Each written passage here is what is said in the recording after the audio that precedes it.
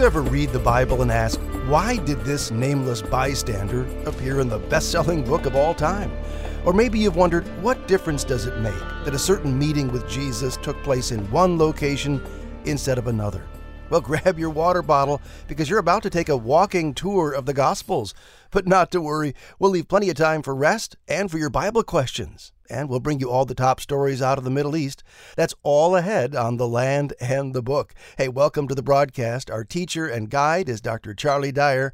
I'm John Gager. Looking forward to today's program, Charlie. Thanks, John. I am as well. Well, once our program is over, though, I wonder, where do listeners turn for more content about Israel, the Bible, and sharing the gospel with Jewish people? Well, Life in Messiah has been focused recently on producing high-quality video content on their YouTube channel. Engaging videos are being released twice a week related to these important topics, and we encourage you to check out their content, which will be inspiring and uplifting.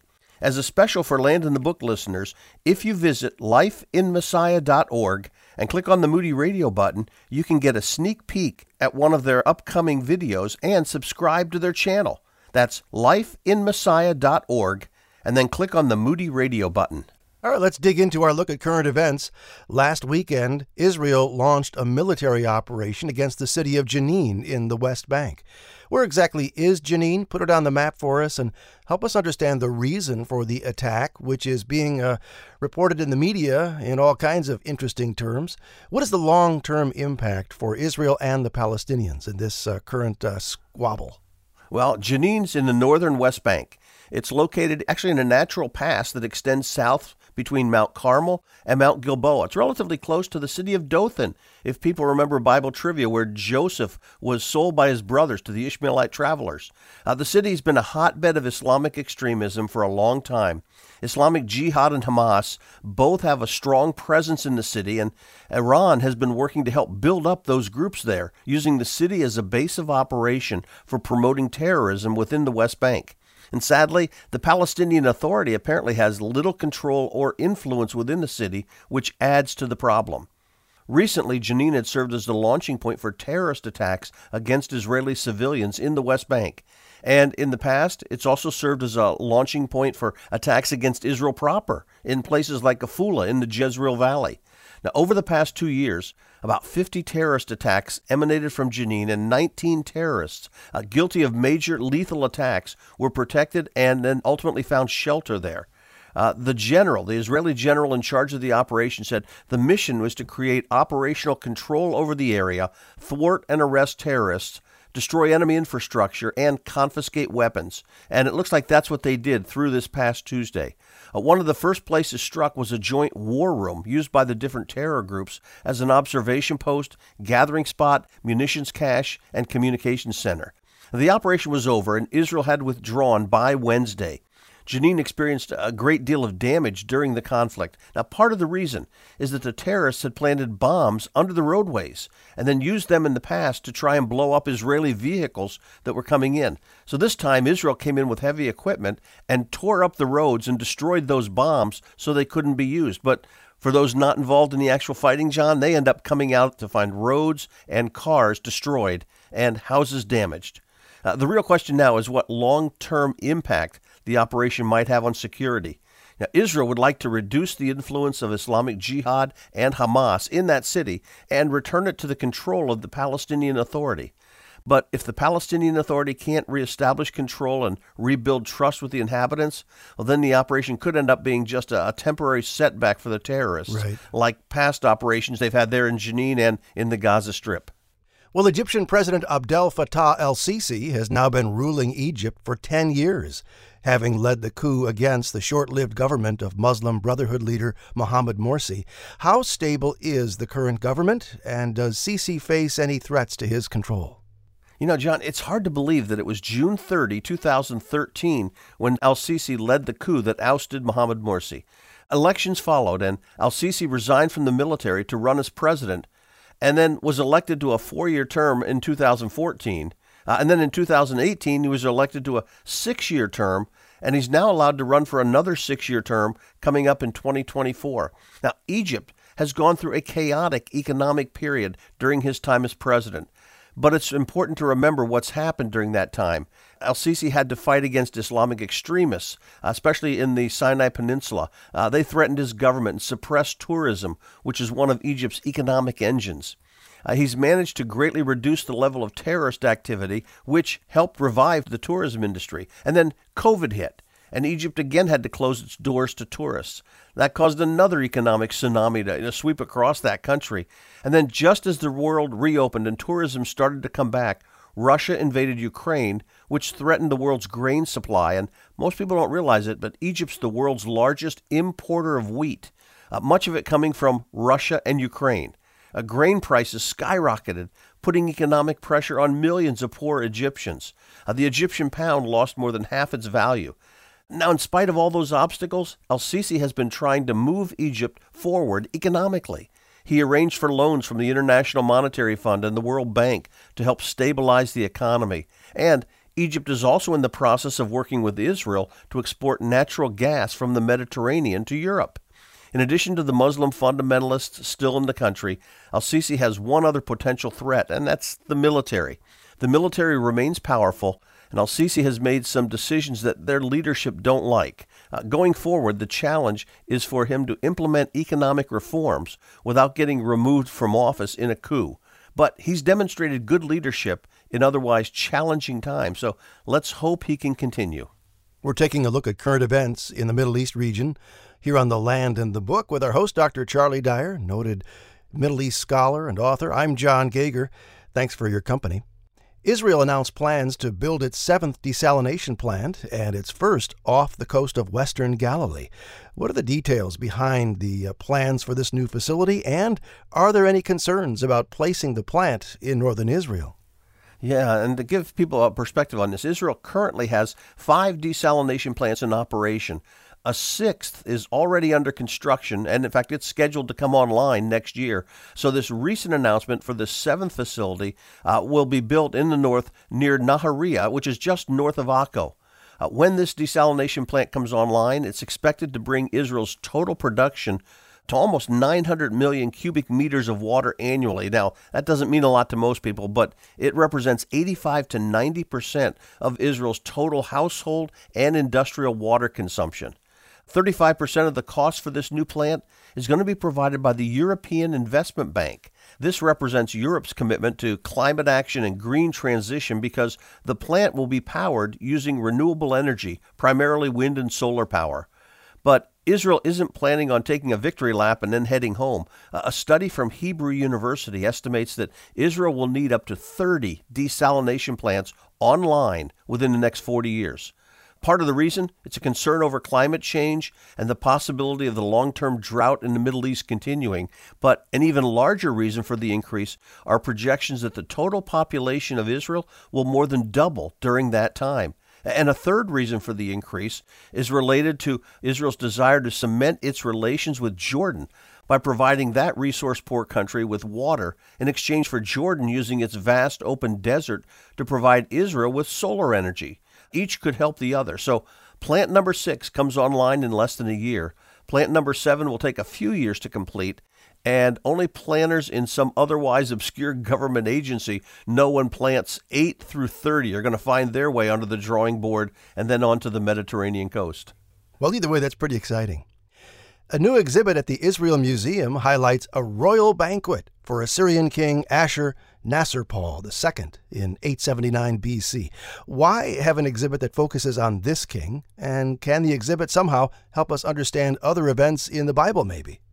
Yeah, well, the exhibit actually uses the banquet hosted by Ashur-Nasir-pal as a jumping-off point to focus on feasts and the use of food and feasts for political purposes. This exhibit, which is slated to run through December, has multiple parts, but the part I found fascinating was the use of the banquet stela describing the feast of Ashur-Nasir-pal to celebrate the construction of his palace in Calah, his new capital. According to the inscription, the 10-day celebration had 69,574 invited guests, including 16,000 citizens of the new town, 5,000 dignitaries, and then envoys from his territories and other lands. On the menu were 1,000 oxen, 1,000 domestic cattle and sheep, 14,000 imported and fatted sheep, 1,000 lambs, 500 game birds, 500 gazelles, 10,000 fish, 10,000 eggs, 10,000 loaves of bread, 10,000 measures of beer, and 10,000 containers of wine. Now, what I found fascinating, when you compare this to things in the Bible, for example, in 1 Kings 8, Solomon had a banquet with 22,000 cattle and 120,000 sheep and goats. That feast lasted 14 days. This feast by Ashurnashirpal just reminds us that events like that described in the Bible in 1 Kings 8 were a reality in the Middle East. And that's this week's look at current events from the Middle East. Up next, it's a walking tour of the Gospels. I'm looking forward to it right here on The Land and the Book.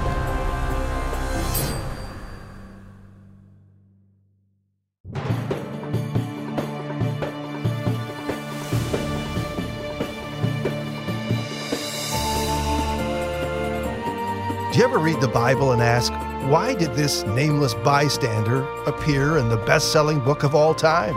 Or maybe you've wondered, what difference does it make that a certain meeting with Jesus took place in one location instead of another? Coming up, you and I will take kind of a walking tour of the Gospels. You're going to be glad you joined us for this second segment of The Land and the Book. I'm John Gager, if we haven't met. Well, you can't read the Gospels and escape the Jewishness of Jesus and his love for his people. The question is, how can you and I demonstrate the love of Christ to our Jewish neighbors, co-workers, and relatives? Check this out. If you're going to share Jesus with a Jewish friend or any friend, you can't really do the story justice apart from the crucifixion. And the crucifixion, of course, involves blood. But how do we respond when our Jewish friends tell us that blood sacrifice is no longer necessary? Wes Tabor is with Life in Messiah. We agree that without a temple and priesthood, sacrifice is no longer possible. But what makes us think it's no longer necessary? We understand the God of Israel is the one who established the Levitical priesthood and the sacrificial system that required blood for atonement.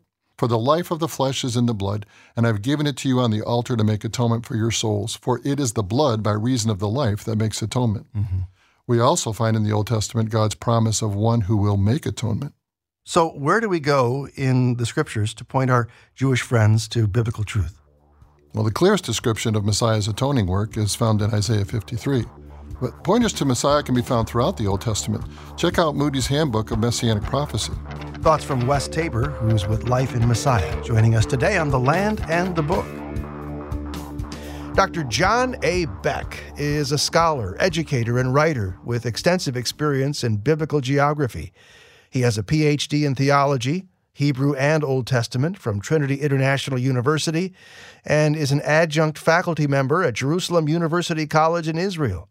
His passion is to make the wisdom of the Bible understandable, and he's been writing on the topic of biblical geography for more than 20 years, both within and outside of the Middle East. It's great to welcome him back to The Land and the Book. Good to have you, Jack. John, thanks for the opportunity to visit again. Well, so you're a lover of biblical geography. Let's start with one of the least understood but truly significant moments in the life of Christ that is riveted to a key geographical site. What comes to mind? A significant moment in the life of Christ that is absolutely welded to a geographical site. What do you think? Yeah, so, there's just so many, right, that I could pick from. But I think one of those that's most insightful is the location of the two grand feeding miracles of Jesus, the feeding of the 4,000 and the feeding of the 5,000.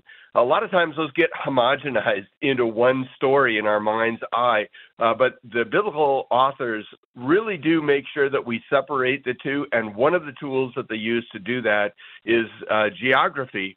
And when they separate them, we see that place where those two events occurred is actually fundamental to understanding the story. All right. Why don't you detail a little bit of the difference? Why is it so key? So I think part of the story is the similarity between the two, right? So when we read those two stories, it's easy to presume that they're just the same story because they sound so much alike. Mm-hmm. But when we look carefully at where Jesus is, we find that when he feeds the 5,000, he's on the northwest shore of the Sea of Galilee. Now, that's important because that is an observant Jewish side of the lake. That means that the feeding of the 5,000 was a feeding miracle that was being done for a Jewish audience. Fast forward to the feeding of the 4,000, and the setting moves from the northwest side of the lake to the east side of the lake. And what we know is those who lived on the east side of the lake were pagan and Gentile. And that means that Jesus was doing that second miracle, the feeding of the 4,000, for a very different ethnic group. It shows up in the numbers, the number of baskets collected, 12 versus 7, but the geography is there as well that helps us see the difference. And I think what's so powerful about it is that when we see the difference in location, the two feeding miracles become more than miracles about food. They're about forgiveness. Yes. And about the reach of forgiveness, that Jesus was treating two different groups of people, Jews and Gentiles, in virtually the same way. And when we realize how important meals were in the ancient Near Eastern world as a way of showing harmony and community, we see that Jesus is extending his kingdom to two different groups of people around the lake. And it doesn't matter then which side of the lake you live on. Forgiveness reaches every corner. Dr. Jack Beck has been writing on the topic of biblical geography for more than 20 years, both within and outside of the Middle East. It's great to have him back here on The Land and the Book. You know, Jack, it seems to me from the 8 trips I've made to Israel and the little maps that we grew up with in our Bibles, they just don't come close to describing the terrain and the sense of place that the gospel stories bring us. Those little maps just aren't quite sufficient. Yeah, I know exactly what you mean, John, because I had the experience of reading the Bible before I traveled to Israel and then reading the Bible after I traveled to Israel. And it's amazing what your eyes see and your ears hear and your fingers touch. I'm reminded of John's words in 1 John 1:1 when he talks about his time with Jesus, when he says, that which was from the beginning, which we've heard, which we've seen with our eyes, which we've looked at, and our hands have touched, this we proclaim concerning the word of life. For those of us who have had the privilege of being in the land, it really is a sensory surround experience when we read the text. Well, why then are so many of us so geographically illiterate when it comes to the Holy Land? Yeah, I think that this is an accident of history. Let me start with the fact that I don't believe language was ever designed to function well apart from place. All of us are highly influenced by place, who we are and how we think and how we most naturally communicate with one another is very much influenced by place. And we see it all over in the biblical writings. But when the center of the church, I should say, moved from the Middle East to Europe, I think that move left behind some of the placedness of the book. We end up with the Bible moving into the philosophical, theological thought world, and some of that reality, or maybe a good deal of that reality, got left behind in the Middle East. So we haven't been sensitized to it in the way that we could be. I've been, in my career for now almost 30 years, doing everything I can, whether it's through film productions with Our Daily Bread Film or through books that I've been writing, making effort to reconnect people to the way in which land influences our reading of text. Well, your book is filled with wonderful devotionals. Take us to one of your very favorites and just kind of share the golden nugget inside with us. Yeah, I think one of my favorites is John 14, when Jesus is speaking to the disciples who are so concerned and worried about the fact that he's talked to them about going to the cross and suffering and dying, and they're very concerned about the separation. And Jesus uses this wonderful physical picture when he says, in my Father's house there are many rooms. If it weren't so, I would have told you, I'm going there to prepare a place for you. What I love about that image is that Jesus is reaching back to their homes in Galilee, which were built in a unique way, different than they are down in Jerusalem, built in a unique way and surrounded by a unique culture. There's a big open courtyard in the middle of a Galilean home, and around the perimeter, little rooms. The big courtyard is meant for the extended family gatherings. I mean, I'm talking as many as 100 people may be part of this communal household. But individual families like husband, wife, and the kids, they need a private room around the perimeter of that courtyard. And so that's the type of architecture I think Jesus is talking about. Let me add to that the fact that when a male member of that extended family was married, he would add a room onto the family compound and then bring his bride together to live in that new room with his extended family. I think it's such a beautiful picture because Jesus reaches back from Jerusalem into their Galilean home life to remind them that what he's doing is actually what a husband would do. I'm just going ahead of you to get things ready for you. And it's one of the most wonderful pictures of heaven I think we have in the gospel. I love it. Getting things ready for us. This is The Land and the Book, segment 2 out of 4. I'm John Gauger, our host, Dr. Jack Beck. He's a scholar, educator, and writer with extensive experience in biblical geography. He's written a walking tour of the gospel. You know, one thing that I think all serious students of Scripture have learned is that no detail is insignificant. But at first glance, they can seem that way. Jack, what are we missing in our study when we resort to that kind of wrong thinking? Yeah, no, I absolutely agree with you, John. I think that when the Holy Spirit brought the thoughts of God into our lives through the authors and poets of the Bible, there is a lot of detail that gets shed as the event moves into story or poetic form. So we're already losing some of the details, and there are questions that we could ask about a story like, was it cloudy or sunny? What was the temperature? You know, these sorts of questions that aren't answered. So we already have a reduction in the amount of details that would have occurred between the event and the story. That means that everything that made the bridge, everything that walked across that bridge between the event and the story, it's there to help shape our understanding of what that story is about. And there's no detail, no single piece of grammar, no single element in the storytelling that I would regard as superfluous. They're all critical. And the problem is, John, I think for us, is that we tend to read and respond to things that are familiar, and it means that the geography or the cultural elements that aren't familiar to us, we tend to read past them quickly. And when we do, we miss sometimes these little nuggets that really turn a story in a direction that is unique to it. Jack, you have made no secret of your passion to make the wisdom of the Bible understandable. Give us a couple of obvious steps that a listener could take right now to make that wisdom more understandable. Yeah, so I think the first thing that we need to do is make sure that we sensitize ourselves to what we're looking for. We tend to see what we're looking for. So I need to be intentional about looking for geographical references. That could be the physical geography, the place names, or the type of terrain that's involved. I need to be aware of whether or not a particular element of climate or even an earthquake is occurring as a part of that story set. I need to, first of all, notice what's there. So that's step one. Step two is I need to come to understand it, because the place name or the phenomena that I'm looking at, I may have something similar to that in my own life and culture, but it doesn't necessarily parallel what life was like in the land of Israel in Bible times. So I have to come to understand that geographic element as people of Bible times did.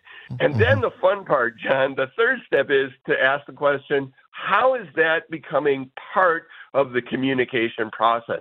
How is the Spirit using that to reach into my life and to shape my understanding of who God is, how he thinks about me, and how he wants me to think about others? So it starts with knowing what you're looking for, to call attention to the geography, to notice it. Then step two is to understand it the way the people in Bible times did. And third is to integrate it into our reading of text. And I'll tell you, that is a lifelong opportunity that awaits, because I've been doing this, like I said, for over 30 years, and I don't think I'm anywhere near the end of discovery. That's Jack Beck. I'm John Gauger. This is The Land and the Book, where we're taking a walking tour of the Gospels. In the book, you suggest that believers today are not mere bystanders, somehow scanning a long timeline that stretches backwards. Rather, you point out that we have a role in continuing the work of Jesus in building his geographically and culturally diverse kingdom. Explain just a bit more here. Yeah, I think this is something Jesus talks about with some frequency. I think all of us have a role in extending the kingdom beyond the boundaries that we tend to set up for ourselves, right? So when Jesus was in Nazareth, speaking at his boyhood home, synagogue. He was talking to people who celebrated the fact that this guy was speaking like someone of repute and importance. We have to understand Nazareth was about as backwater as you could get, a place that simply begged for attention. And when Jesus came and spoke to them, they celebrated his arrival at first. But when he began to talk to them about breaking past the barriers that they had put up, about extending the kingdom of God into the lives of those who were not Jewish, they wanted to take him out to the brow of the hill near the village and throw him off. And sometimes I feel like that's me too. I tend to have these blinders up. I tend to think that the church looks like the person I see in the mirror in the morning. And the reality is the kingdom is much bigger than that. And Jesus over and over and over again, geographically and culturally, seeks to extend my view so that I see the kingdom like he does. Wow. Well, there are just so many insights in this book, A Walking Tour of the Gospels. Perfect for families, by the way. Lots of color pictures to illustrate what Jack is talking about. There's a link to the book and to Jack's website at our website, thelandandthebook.org. Hey, thanks for the visit, Jack. Always a pleasure to be with you, John. Thank you for the opportunity to share. I don't know about you, but I'm looking forward to Charlie Dyer's questions and answers next on The Land and the Book.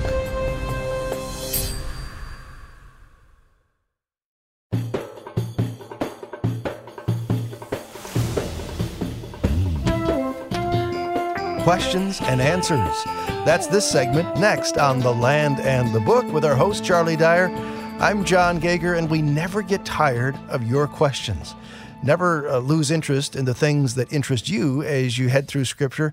And Charlie, the Scriptures themselves are a book so big and so deep and so multi-layered, you couldn't possibly run out of questions, I don't think. I don't think so either, John. And that's what makes the teacher in me just love this segment so much.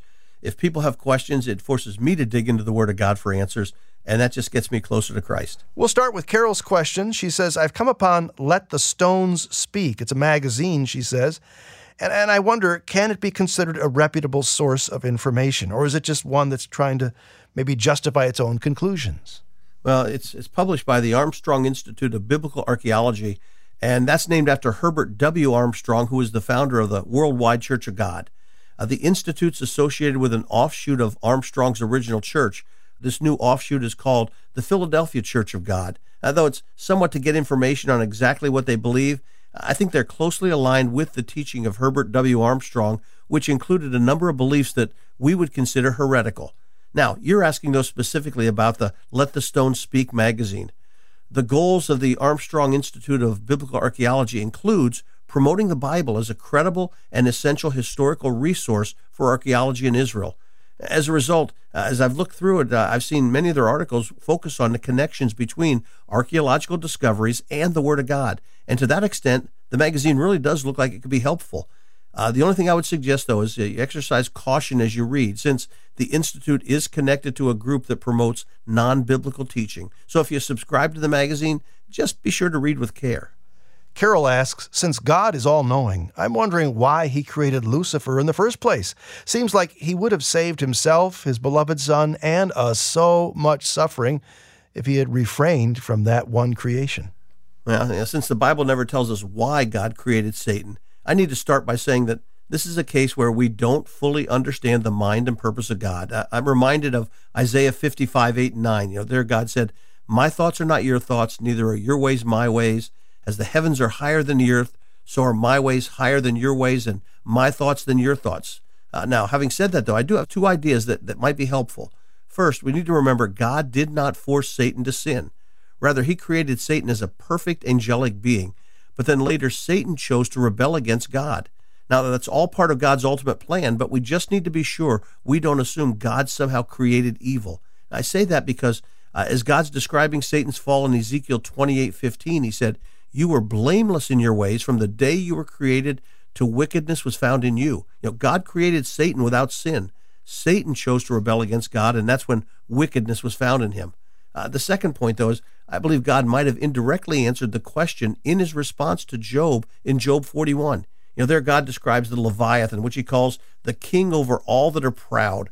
Now, while that could be a literal animal like a crocodile, it's also possible God was using the animal to remind Job that even the evil ones in the world, like Satan, who's described in chapters 1 and 2 of Job, are still under God's ultimate control. And though this might appear to be the king overall from a human perspective, God stops in the middle of the chapter and reminds Job that everything under heaven belongs to me. In other words, Job didn't understand his suffering or the cosmic struggle that was behind it. God has to remind Job there's a lot about life that Job doesn't understand, including the existence of prideful, evil beings.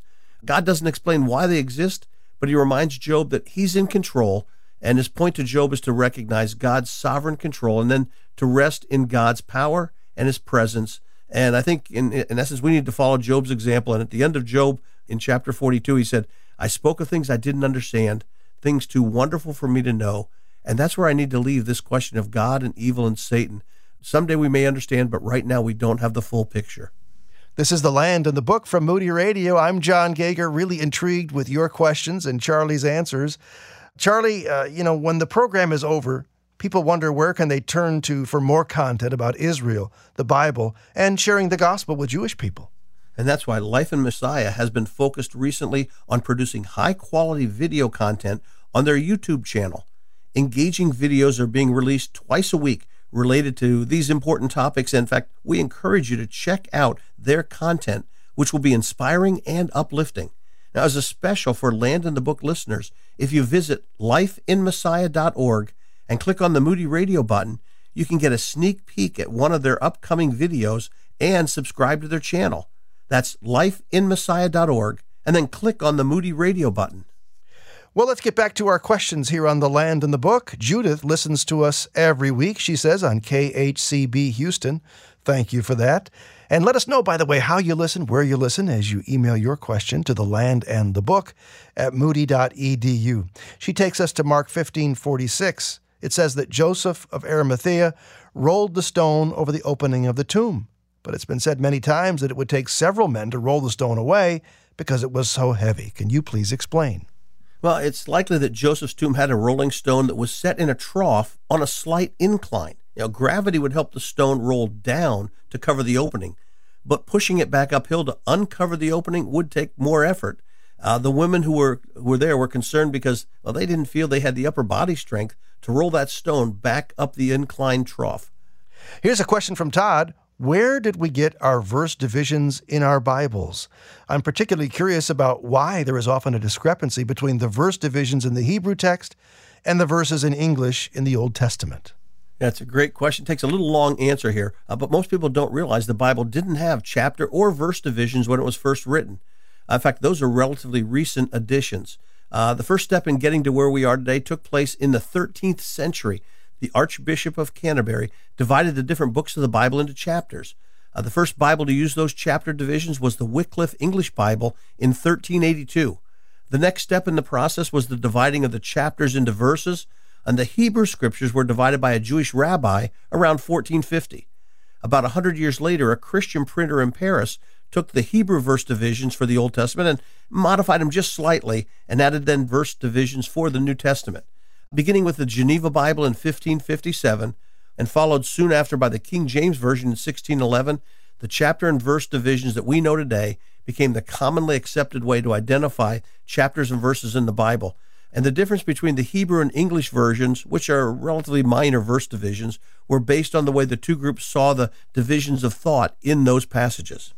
David asks, are Jewish people the bride of Christ? And is the body of Christ essentially the new believers after Jesus rose from the dead, or are they two different groups? Also, are Jewish people the high priest on earth now and the body of Christ, or just ambassadors of Christ, not high priest? He says, I thought the body of Christ, the bride of Christ, the high priest were all the same group. I'm confused. Thank you. Yeah, these are all figures of speech. And to answer, let me go into just a bit of detail. The church is called the body of Christ. I think one of the best references is in 1 Corinthians 12. He says, you're Christ's body and individually members of it. The church is never actually called the bride of Christ, but that is imagery used of the church. In fact, the closest image might be Ephesians 5. Paul compared a husband and wife to Christ and the church. Or 2 Corinthians 11, he pictured them as being betrothed to Christ, and he was going to present them as a pure virgin. The one passage where bride is used is Revelation 21:9. The angel says to John, come, I'll show you the bride, the wife of the Lamb. But in the next verse, John is shown the holy city, Jerusalem. In this case, it looks like the bride is the heavenly city, Jerusalem, which, according to Hebrews 12, is the home of the redeemed of all ages, as well as the angelic beings and the triune God. In terms of the imagery of the priests, the book of Revelation does say we've been made a kingdom and priests to serve our God. But the group being described, at least in Revelation 20, where that phrase is used, are those who are resurrected at the time of Jesus' physical return to earth, which are Old Testament saints. So again, in that sense, both Old and New Testament saints seem to be pictured as those who will share in this role. Now, in summary, I think the figures of speech are used to describe roles God gives to his followers. In the Old Testament, Israel's pictured as the bride or wife of Yahweh. In the New Testament, the church is given that imagery, and both are pictured in an intimate way as being serving God as priests.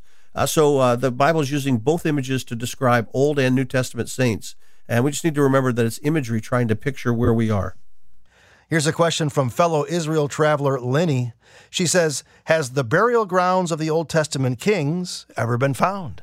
Well, the tombs of the kings in Jerusalem hasn't been absolutely identified, but many feel they do know its likely location. When David died, it says he was buried in the city of David. That's the small spur of land just south of what's now the old city of Jerusalem. Near the southern tip of that, archaeologists found a spot with 2 openings carved into the bedrock, and whatever was there, well, it's been quarried away through the centuries, but this could be the remains of the spot where David had his memorial tomb. Subsequent kings of Judah were then likely buried in that same tomb complex. Well, it's been great getting your questions, and if you didn't hear one of yours being mentioned, you can always ask it at The Land and the Book at moody.edu. I'm looking forward to Charlie Dyer's devotional. It's next, right here on Moody Radio's The Land and the Book. If you appreciate the program, tell a friend about us. Thanks.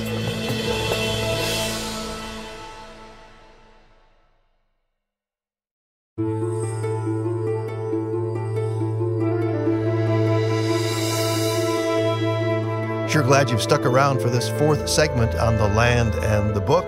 I'm John Gager with Charlie Dyer, our host. The Land of the Book, of course, is part of the Moody Radio family, and that name Moody belonged to an evangelist named Dwight Moody, who lived in the later 1800s. Charlie, did you know that there are 2 recordings of Dwight Moody's voice? I do, and in fact, I have them on my computer. I think they're just amazing. One of them, of course, is the Beatitudes. The other is from Psalm 91. And I understand that's where we're headed today in your devotional? Indeed it is. Okay. Well, we'll look forward to that after we take in another testimony from an Israel traveler like this one. Hi, my name is Miriam Galvin. I'm from Chicago, Illinois. I love the way Charlie put his sermonettes, and I really enjoyed it, and I got quite a bit out of them. I just love the way he uses his servanthood to fill in the details that is needed. And I learned quite a bit that I need to be more of a servant, like Jesus taught us to be a servant. And Charlie demonstrates that on a daily basis and on every piece of the trip. It was just fantastic. The other thing I loved was the bell caves. I really enjoyed that.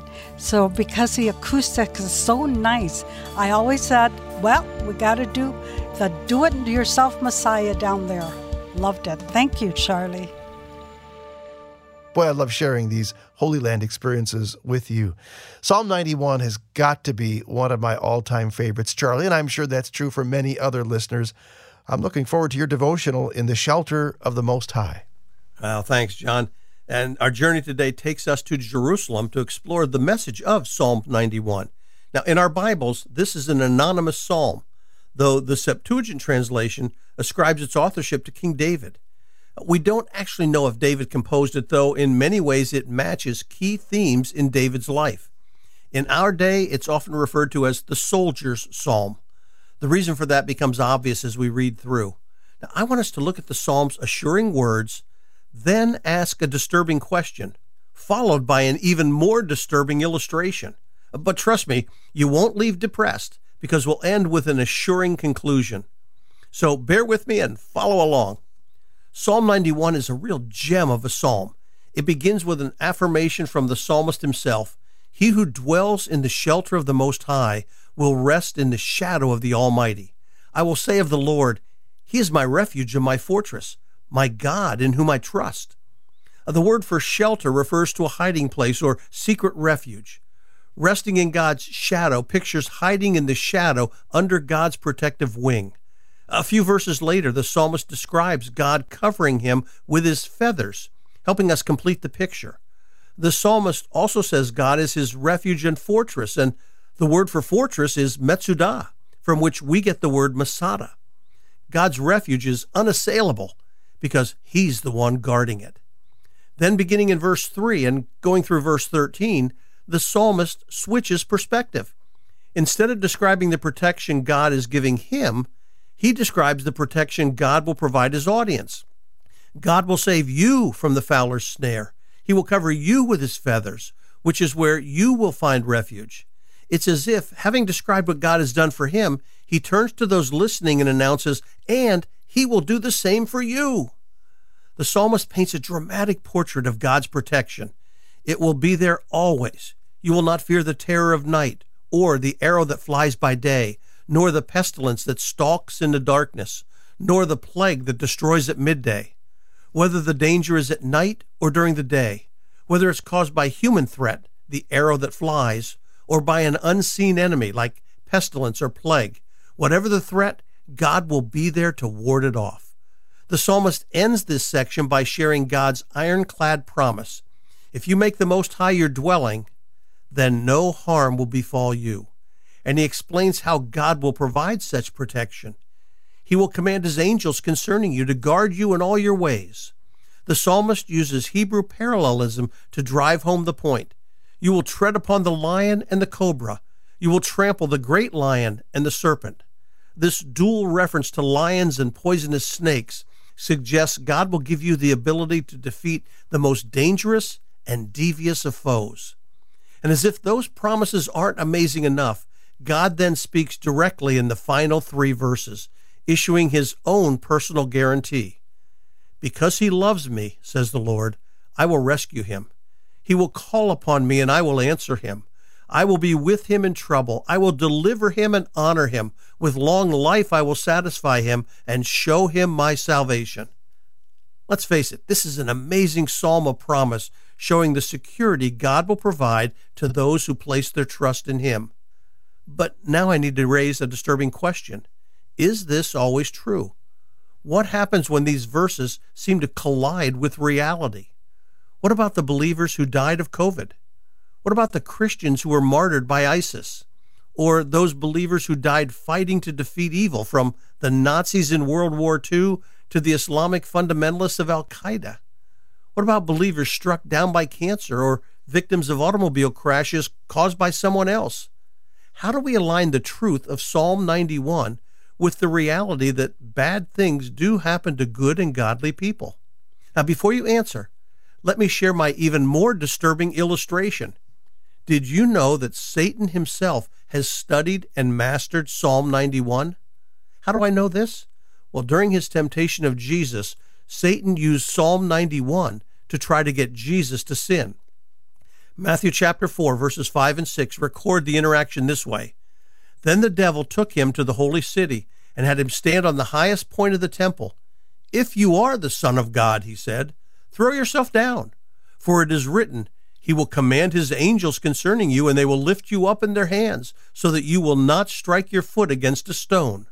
Satan was directly quoting Psalm 91, verses 11 to 12. The high point of the temple building, possibly the corner overlooking the Kidron Valley, has been estimated to have been over 150 feet high. Why don't you jump and prove you really are God's son, since God has promised to protect you? Remember that I said I would ask a disturbing question and follow it with an even more disturbing illustration? But then I said I would end with an assuring conclusion, and that's what I want to do right now. The first part of the conclusion comes from Jesus' own words to Satan during his temptation. Jesus answered him, "It is also written, do not put the Lord your God to the test." Our problem in life is that we don't see the complete picture. From our perspective, we believe we know what God ought to do in certain circumstances. And like Job, we become perplexed when this puzzle we call life doesn't seem to match the picture on the box. Jesus' words to Satan are a reminder that to demand God respond to our expectations could be asking him to do something that's against his ultimate good and perfect will for our lives. Like the old television sitcom Father Knows Best, our Heavenly Father really does know best. And we don't necessarily see all the times God has intervened on our behalf to keep us safe, sending His angels to watch over us, protecting us from dangers we didn't even realize were heading in our direction. And other times when we have faced trouble and asked God for help, He's come and answered our prayers, sometimes quite miraculously. Our problem is that when we don't receive the answer we want or experience deliverance we somehow expect, does that mean God doesn't care? Or that He can't be trusted? Or that we somehow fell short and now don't deserve His help? No, it does not. What it means is that there are times when God's good and perfect will for us takes us through the valley of the shadow of death. Like Job, it could be there's a cosmic battle taking place and that our lives are ground zero. Will we trust God even when the going gets tough? Or will we collapse like a house of cards? Rather than putting God to the test, those are the times we need to walk by faith and then trust that God does know what's best. And that leads to my final observation on this psalm. In the final 3 verses, God's deliverance seems to go beyond just this life. God says He will provide protection in times of trouble, which, by the way, does suggest we'll experience trouble in life. God also promises to deliver, honor, satisfy, and show His salvation. Sometimes God does this by delivering us from difficulty. Other times He does it by delivering us through trouble. But in either case, remember this: you do not need to be afraid when facing trials in your life, because God has said He'll be with you and will deliver you. And even if the struggles bring you to the point of physical death, you can remain confident that God will provide ultimate deliverance. As the Apostle Paul wrote shortly before his martyrdom, "I fought the good fight. I finished the race. I kept the faith. Now there is in store for me the crown of righteousness, which the Lord, the righteous judge, will reward to me on that day. And God will do the same for you. Just stay faithful." Very, very encouraging. Thank you, Charlie, for that look at Psalm 91. Well, our time has gone, but we sure appreciate your company here. You need to know that The Land and the Book is a production of Moody Radio, a ministry of Moody Bible Institute.